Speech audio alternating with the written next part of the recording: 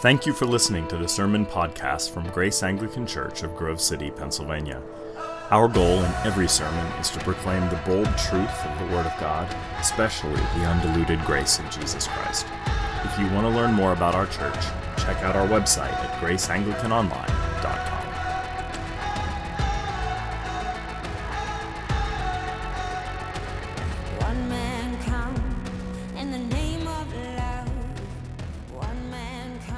We're in the midst of a sermon series moving through the material from the Epistle of James, and we're now very deeply in chapter 1, and the series is entitled Integration. It's trying to show how authentic faith connects with real life, and every sermon from the book of James ought to begin with some obscure quote from a Godfather film, and today is that day.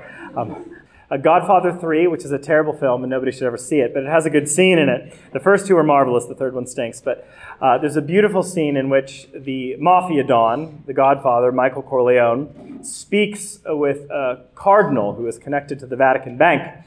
They are standing in a monastery garden near a beautiful fountain, and the cardinal takes a rock from under the water and says, "Michael, look at this stone.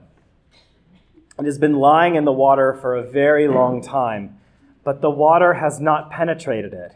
And then he beats the stone against the side of the fountain, cracks it open, and showing Michael the halves, he says, "Look, perfectly dry, just like the men and women of Europe." He said for hundreds of years they've been surrounded by Christianity, and yet Christ has not penetrated. Christ does not live within many of them. It's a moving scene. And I think the good cardinal must have been acquainted with James chapter 1. Because James 1 is all about the deep effect of the word. The deep effect that doesn't only enter the ear canals, but is transferred through the hands. So today, from James chapter 1, I want to speak about the action of the word, the liberation of the word, and the expression of the word. Action, liberation, expression. But we'll begin with action because that's where James begins. He connects the word that God has for every one of us with behavioral alteration.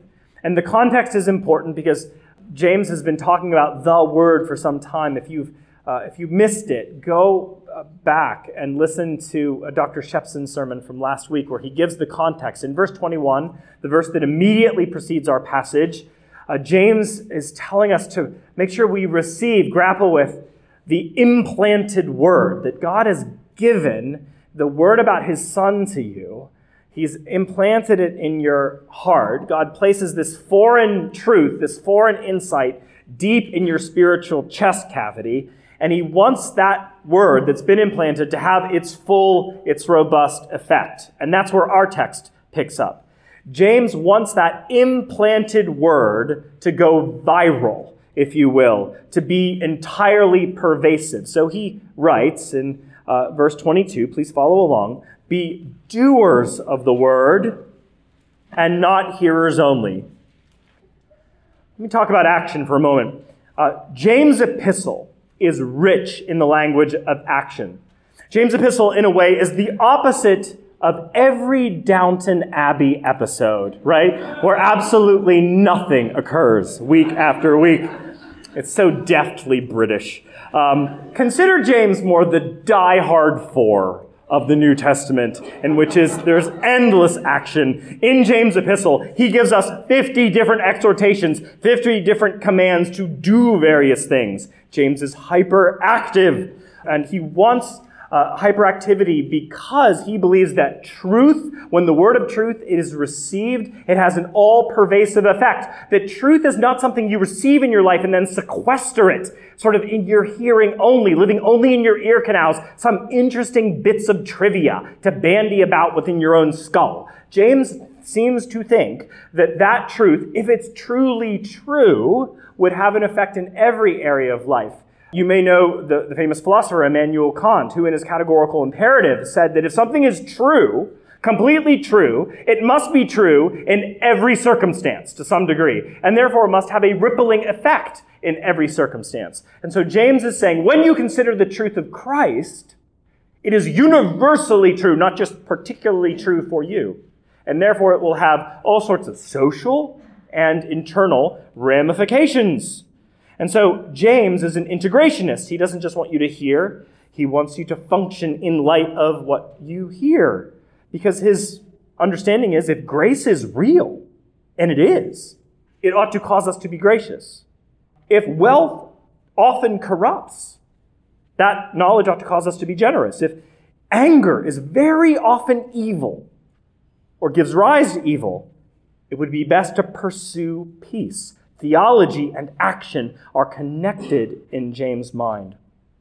By the way, James did not invent this bond between hearing and doing. We read of it from Jesus and from the Old Testament. Jesus says this at the end of his magnum opus, at the end of the Sermon on the Mount, which is rich in the language of alteration of behavior. Jesus says this, these are his closing words for the Sermon on the Mount. Everyone who, what? Hears my words and does them is like a wise man who built his house on the rock. Not just who hears my words, but hears them and implements them. That person has demonstrated wisdom. But Jesus didn't even make this up. It goes back to the Old Testament, to the Shema, the central commandment of Old Testament Judaism. Every religious Jew, and even every irreligious Jew, would have known this commandment in the first century. It comes from Deuteronomy. Hear, that is not over here, yins, but like hear with your ears. Hear, O Israel, listen, O Israel, the Lord our God, the Lord is one, and then what? You shall love. So hear and love. Listening ought to lead to love. Well, this is the understanding of theology in the Old Testament and in the New, that theology has a viral effect to get inside your emotions, to get inside your thoughts, to get inside your psychology, to get inside your hands and your mouth, and to function in the world. So this is why James says, be doers of the word and not hearers only. By the way, everybody in this room wants this to be the case for all of your interpersonal relationships. You want the truth that you speak to somebody to be effective and to matter.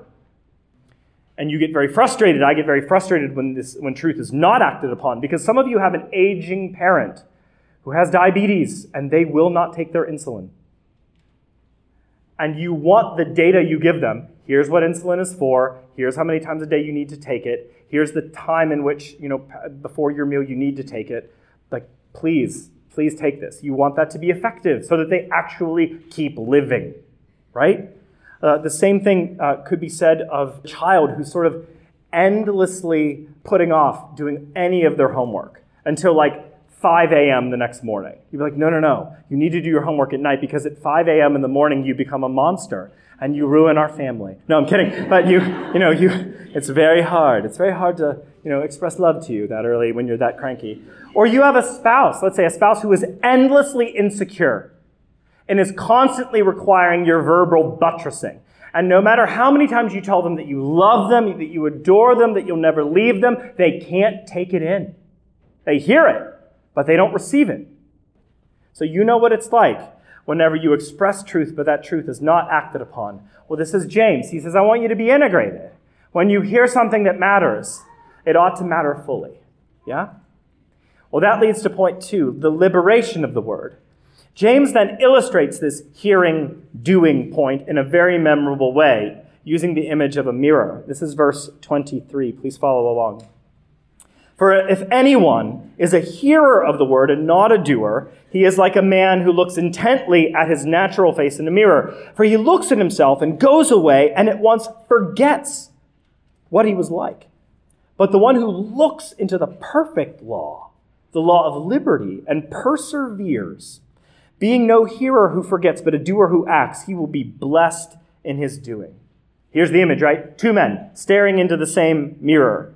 And James calls that mirror the perfect law, the law of liberty.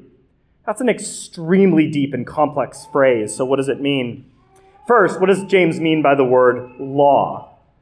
Here's what's tricky about the epistle of James. in now the later part of the first chapter and certainly in the second chapter, James defines his terms differently than other New Testament authors, namely Paul. So when Paul speaks about the law, works, faith, justification, he often means something very different than when James speaks about those same topics. Paul and James defined the word law differently. For the Apostle Paul, the law is a synecdoche, or means the same thing, as the Sinai covenant that was given to Moses and to Israel on Mount Sinai. That Sinai covenant was a conditional covenant that blessed people who obeyed it, cursed people who didn't. And so if you sinned, you were going to get walloped. And if the nation as a whole sinned, it would get expelled from the Holy Land and sent into exile. It was a punitive arrangement. It was not a gracious arrangement. It was based on works. If you don't believe me, read it or read the book of Galatians. It's crystal clear. The problem was that Israel failed time after time at keeping that same law. And so the Apostle Paul concludes in the New Testament, that law, the Sinai covenant, became the strength of sin. It made sin worse. So Paul concludes, because of Christ and the effective labors of Christ, we are no longer under the Sinai covenant in any way. We are freed from that law, that punitive arrangement that wallops you when you're disobedient. Very, very good that we are not under that law. James, though, when he uses the word law, defines his term very differently. James seems to use the word law very elastically to refer to basically God's moral will within creation. That moral will that is ineffably connected to human experience because it's part of God's nature and our nature because we are image bearers of God. And so God's moral will is reflected in the Old Testament commandments, right? About not killing, not lying, not stealing, not taking the name of the Lord in vain. Reflected in those teachings, reflected also in the teachings of Jesus in the New Testament. This is why James over and over and over again makes allusions to Old Testament moral texts and Jesus' own teaching. So I think the law in James refers to God's basic moral will, God's good order sewn into the very fabric of creation. It is how humans were intended to function. And that is true in Old and New Testaments. And notice he calls this law, God's basic moral will, the perfect law. Perfect, meaning it will not damage you. There are laws out there that will damage you.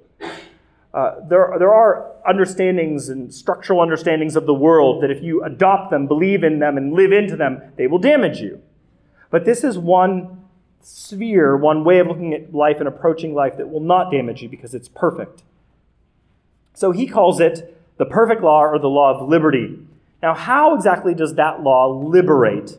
How does it liberate us to know how we ought to function within the world?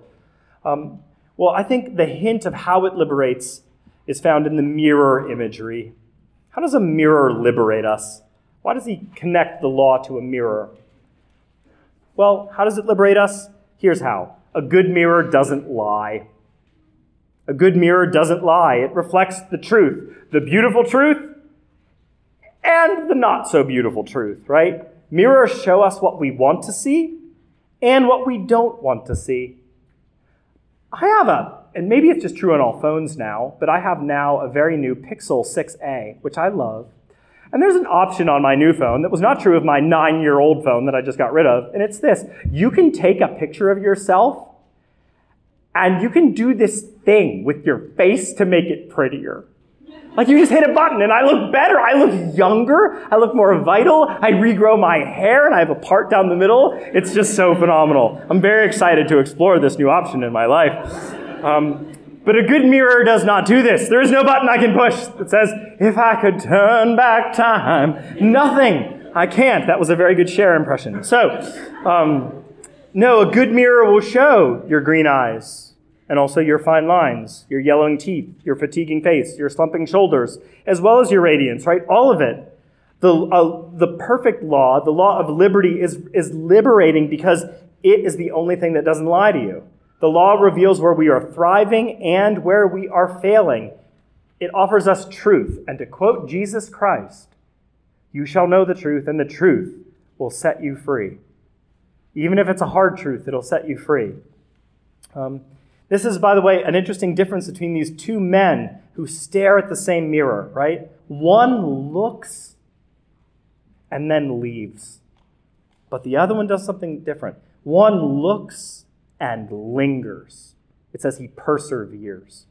He stays in front of the mirror of the law of God and keeps staring at it and staring at it and staring at it, and thereby he sees himself. The man who walks away from the mirror forgets who he is. There's an amnesia that develops regarding self-awareness. But the one who stares at the Word of God again and again and again, relentlessly allowing it to define him, he begins to see himself in light of the truth of that liberating law. The one who lingers becomes free. By the way, lingering with truth is very hard. It is our nature to hide from truth. This goes all the way back to the garden, where God has to ask Adam and Eve this very invasive question: where are you? Because they hid. They disguised themselves in the vegetation of the garden, right? This is what we do. We dissemble. But God is inviting us to stand in front of truth so that we can become our full selves. You know, I meet addicts sometimes who are in 12-step groups, and they always said that the two hardest steps were the first step, and I believe it's the fifth step. The first step is that you admitted that you were powerless, that you couldn't control your life anymore. That required a death of ego, because before they were always masking it. You know, I can handle this. I got it. Like I know, you know, I could stop at any time. I just don't want to. But I got this, right? Well, they didn't have it. It had them. And later, there's another step that says that you make a fearless moral inventory of all of your faults, and you confess it to somebody else. And every addict I've spoken to who's done the 12 steps said that was the most freeing enterprise of my life, that I was able to finally say what was wrong with me and stop hiding. Yeah? By the way, we offer that in this church. If you ever want to do that, we have people who will listen to you and hear you out and pray that you would receive in a very deep way God's clemency and recalibration. Yeah? So they're standing in front of the mirror. The one who stands and stays ends up becoming free. The law pushes us. This is what Luther would say. The law pushes you to honesty, humility, and repentance. It breaks you down to the place of reality. By the way, that's why we're here today. We're not here just for some social engagement. We are here to stare into one mirror, the mirror of the Word of God. Every other mirror out there is a funhouse mirror. It distorts our reflections, making us look either bigger and better than we are or more grievous than we are. But we are not here to look into other mirrors. You could do that. You could look into the mirror of somebody sitting 3 rows away from you and says, well, I know their backstory, and at least I'm not as, horrific as they are. I haven't made the same errors of judgment. I never had a one-night stand. I mean, I wanted to, but I never had a one-night stand, or I never had a pill addiction, or I don't starve myself. I'm better off than they are. You could do that, but that's a funhouse mirror. Or you could say, well, at least I'm doing better than my mother did, or my father did. At least I'm better off than my sibling is. You could compare yourself to to what the vapid, putrid, right-wing, left-wing media says you ought to be, right? And compare yourself to that. Or you could ditch all of those mirrors and look into the perfect mirror, the moral realities of God, and thereby become free, because it, unlike all other mirrors, won't lie to you. And so that's something about the action of the Word, the liberation of the Word, and lastly, the expression of the Word. This is verse 27. I'm going to skip a bit to verse 27, where James writes, religion that is pure and undefiled before God the Father is this. And then he gives the expression: to visit orphans and widows in their affliction, and to keep oneself unstained from the world. That's the expression of religion. Just as a proviso, this verse does not offer us the central content of Christian theology. The central content of Christian theology is Christ and Him crucified and risen. But it does summarize the outward expression of Christianity. After that internal thing is discovered, how we ought to function in the world in light of it, the outward expression of it. Now, by the way, religious expression, that is the externalizing of religious interest, is not always positive. People sometimes express religion in very dangerous, damaging ways. People have abused in the name of God. People have ushered in crusades in the name of God. People have burned witches in the name of God. People create jihads in the name of God, right? That's expressive religion, and we would condemn that. But this is why James tells us that true religion, healthy religion, has a particular feel and a particular shape, and this is it. There's an external part and an internal part. The external is that you would care for people who are destitute. He says orphans and widows. We have our own contemporary expressions of those categories. But that is those who have no safety net, those who are completely discarded and forgotten, those who are often bereft of help, who are in a place of weakness. But then he talks about an inward component or inward expression, that you would be unstained from the world, that you yourself would not be completely collapsing in the dark enterprise of sin. By the way, some Christians prefer the first part and some the second part. Some Christians prefer the social action part, that we should be out there for people that are downtrodden, while others are saying, no, what we really need to do is protect ourselves from the evil influences of the world, which are taking us down. Bible religion includes both. Bible religion includes both sanctity and justice, the healing of the soul and the care for the stranger. But that is how religion is expressed within the world. And so that's what James is saying in this piece of Scripture. There's the action of the Word, the liberation of the Word, and the expression of the Word.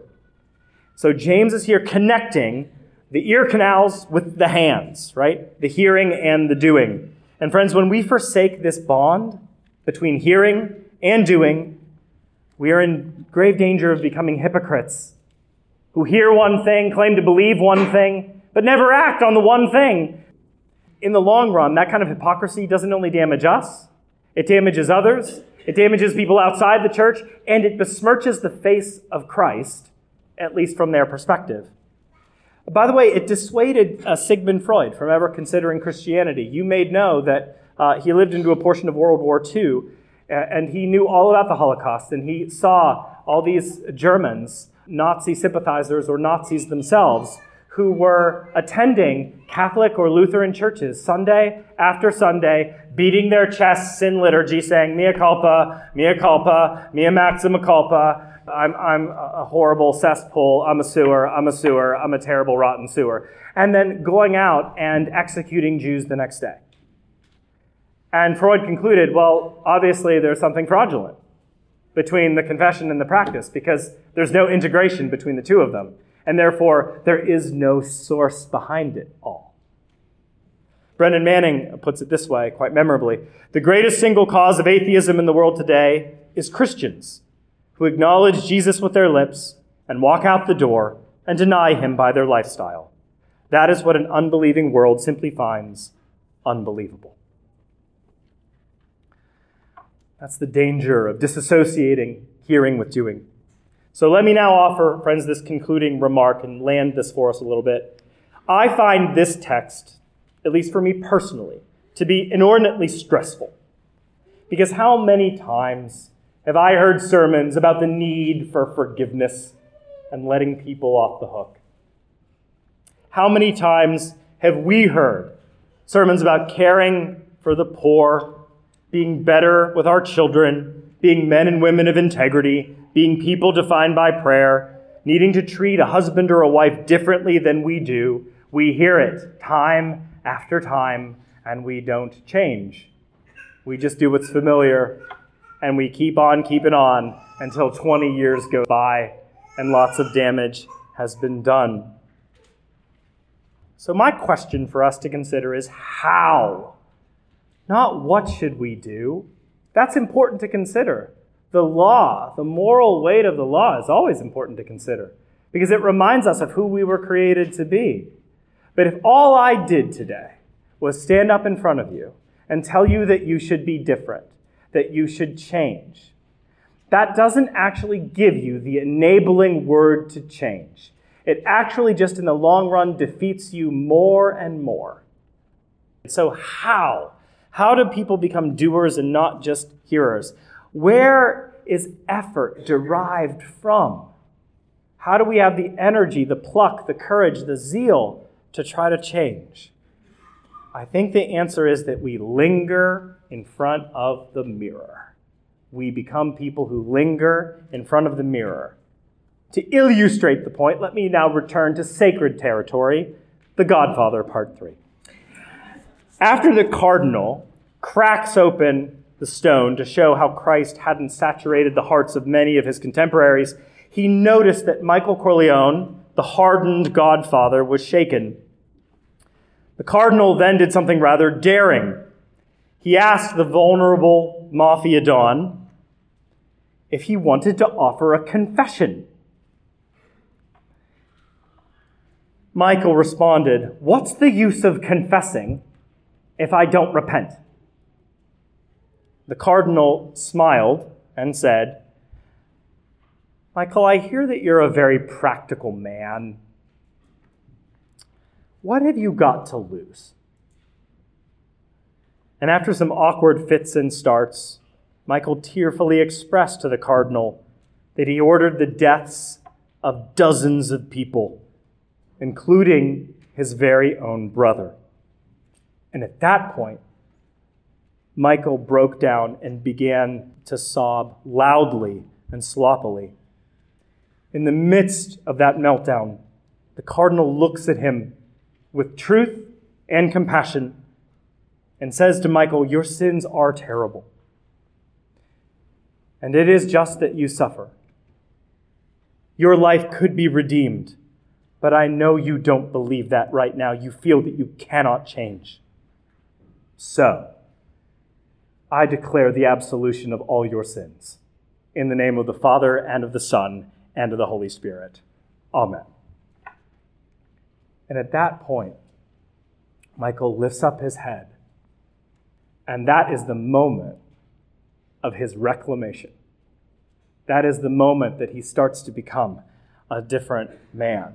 What did that cardinal give to Michael Corleone? He gave him the law of liberty. He helped Michael see his sin for what it was, but he didn't stop there. He also helped Michael see the Redeemer who loves us all the way to the cross. Because this cardinal understood that true obedience comes from being loved into obedience. So my invitation is to linger at the mirror, to stare at the law of liberty, that is, to stick close to the Word of God and to its veritable center, the Son of Compassion, the one who gave his life for all of us, to linger in front of that mirror. Linger and see that you are a person made, fashioned in the image of God, and that you reflect his love and justice and worth and dignity, that is your current quest, to reflect all of those things that are true of the divine nature. And linger and see that you are also a person who is morally fractured, and that your hearing and doing is desperately out of joint. And linger and see that God has quickened you to the degree that you are sorrowful over the fact that there is a disintegration between hearing and doing, and that you long for something better. And linger and see that Jesus himself, the only obedient man, was toppled for you, destroyed for you, and risen for you. And that because of that, you have more than certainty that you are loved in the midst of your interior devastation. And lastly, linger and see that the Holy Spirit thuds around in your soul. And no matter what comes your way, and no matter what mistakes you make, wherever you've been, wherever you're going, the God of Jesus Christ, the God who invested himself in his own Son, who came to you at your worst, that same God will never, ever, ever, ever give up on you. Amen. They took your life, they could not take your